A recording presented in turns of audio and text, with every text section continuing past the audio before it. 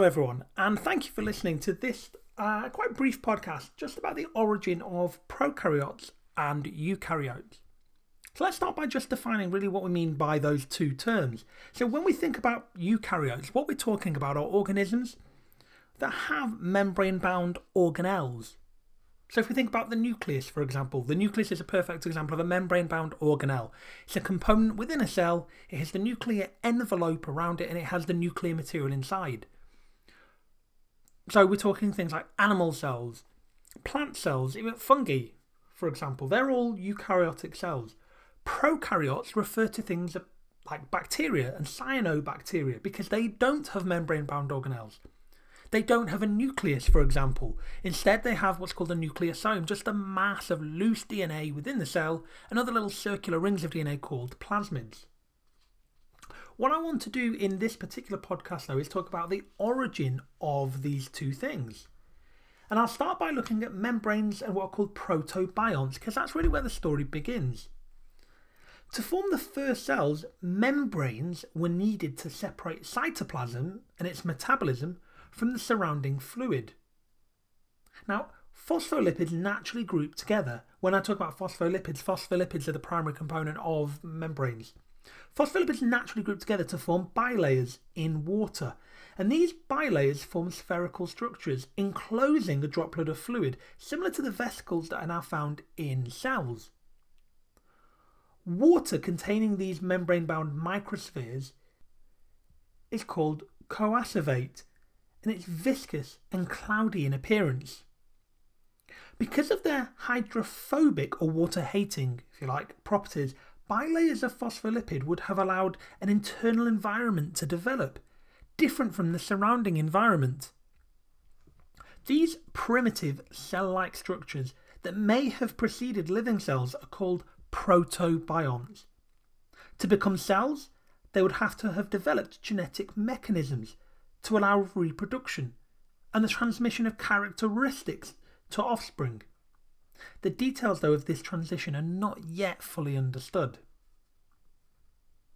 Let's think a little bit now about prokaryotes and the early atmosphere. Because the first organisms on Earth to use photosynthesis for the synthesis of organic compounds were prokaryotes. When these organisms started to use water as a source of hydrogen in photosynthesis, oxygen started being released as a waste product into the atmosphere. And there is evidence that before this time there was very little oxygen in the atmosphere. Concentrations of oxygen built up over a relatively short period, about 100 million years.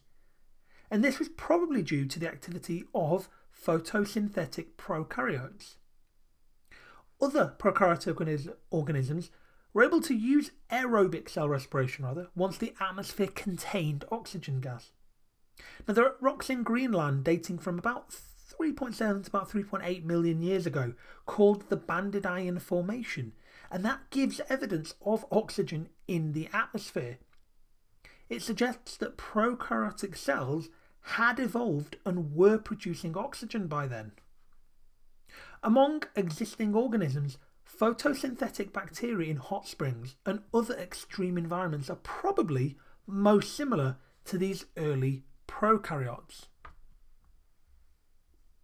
Now, when I teach about mitochondria, particularly when I'm covering the topic of photosynthesis, I talk about the structure and how they have what are called 70S ribosomes, and then I talk about how prokaryotic cells have that, and we try and make a sort of connection between the two, but we don't really get to delve into it, which is why I'm really enjoying the fact that in this podcast I can go into much more detail into an area that I find fascinating. It's called the endosymbiotic theory, and it goes a little like this.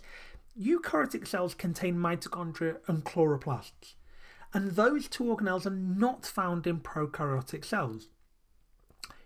If eukaryotic cells evolve from prokaryotic cells, then the origin of these organelles must be explained.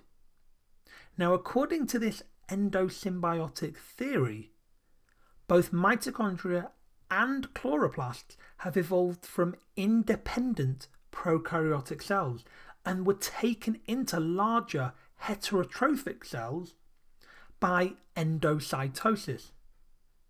Now, instead of being digested, the cells were kept alive and they continued to carry out aerobic respiration and photosynthesis. The characteristics of mitochondria and chloroplasts support the endosymbiotic theory. So I just want to talk through some of those kind of supporting arguments. They grow and they divide like cells. They have a naked loop of DNA like prokaryotes. They synthesize some of their own proteins using the smaller 70S ribosomes like prokaryotes. When I say smaller, it's because eukaryotic cells have the 80S type.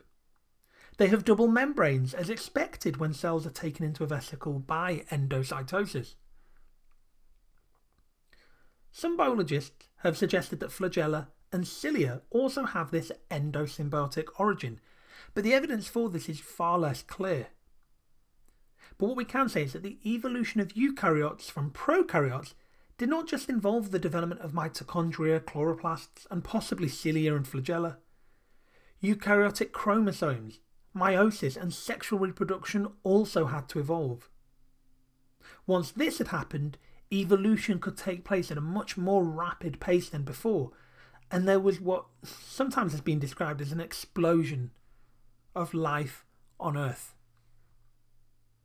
So we have just a short podcast about the origin of prokaryotes and eukaryotes, and I'd like to make a couple more about the really origins of life on Earth, talking about the origin of organic compounds and the role of RNA in the origin of life, but I'll save that for a separate occasion. So all that really remains is for me to say thank you all for listening to this one. Hope you enjoyed it.